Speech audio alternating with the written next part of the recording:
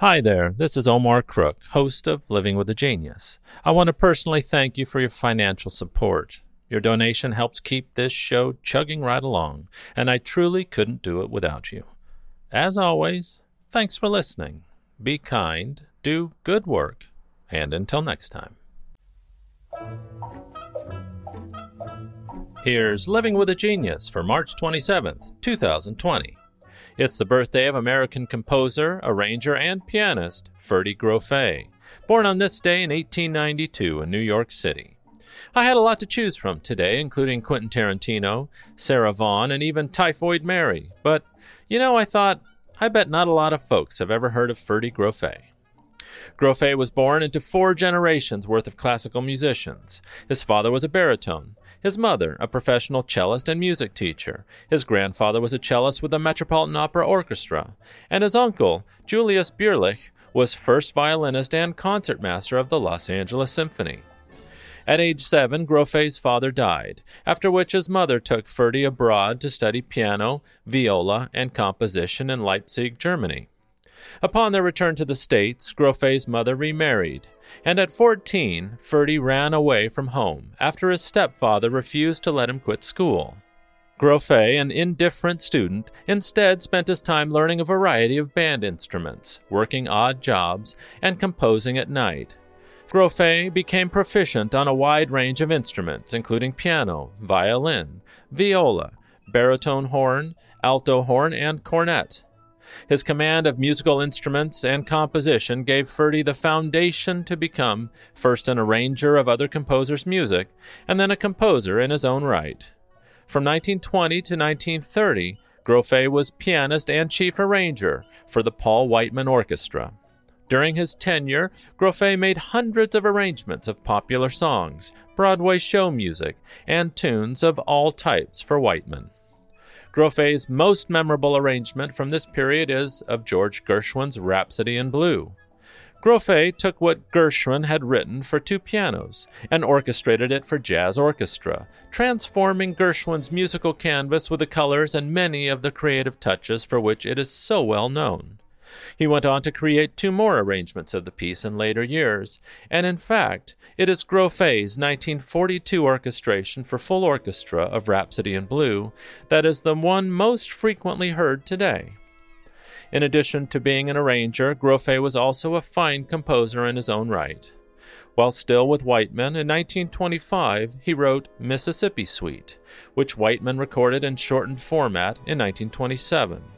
He wrote a number of other pieces, including a theme for the New York World's Fair of 1939, and suites for Niagara Falls and the Hudson River.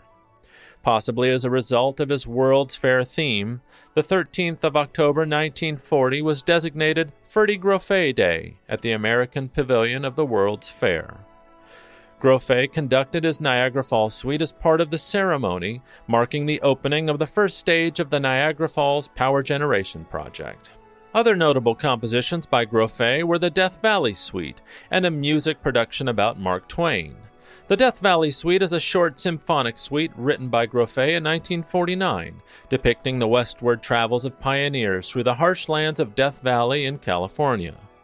Grofé was commissioned by the Death Valley 49ers, a nonprofit organization devoted to preserving pioneering and mining history of the Death Valley region, encompassing Death Valley National Monument, now Death Valley National Park, and the surrounding areas. The composition and music was part of a pageant performed on December 3, 1949, celebrating the 100th anniversary of the 49ers who came by way of Death Valley in search of gold and other riches and celebration of the California State Centennial. The 1949 pageant setting was outdoors at Desolation Canyon in Death Valley. Grofé conducted, and actor James Stewart was the narrator. Grofé is best known, however, for his composition, The Grand Canyon Suite, a work regarded highly enough to be recorded for RCA Victor with the NBC Symphony, conducted by Arturo Toscanini in Carnegie Hall. Grofé first arrived at the Grand Canyon in 1916. He recalled that he had arrived at the canyon at night and set up camp so that his first experience of it would come at the next sunrise. He remembered the experience distinctly many years later, saying, I was spellbound by the silence. But then, as it got lighter and brighter, you could hear the birds chirping and nature coming to life. All of a sudden, bingo, there was the sun. I could hardly describe it in words.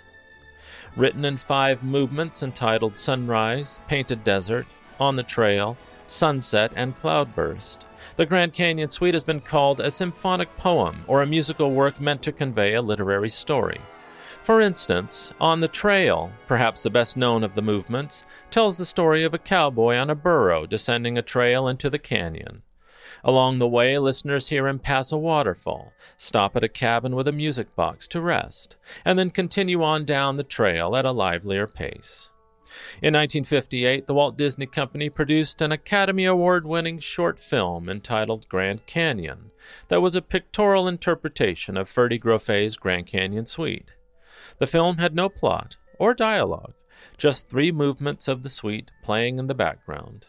It was shown to audiences who came to see Sleeping Beauty during its initial big-screen release, and today is included with DVD re-releases of that film, which means that the Grand Canyon and Groffet's musical interpretation of it are constantly being introduced to new generations. The Grand Canyon Suite has been a favorite in my family for 4 generations. I now play it in our house from time to time, so make that 5 generations. Not everybody appreciated Groffet's flowery arrangements, excessive instrumentation, or over-sentimentality. All I can say is, there's no accounting for taste.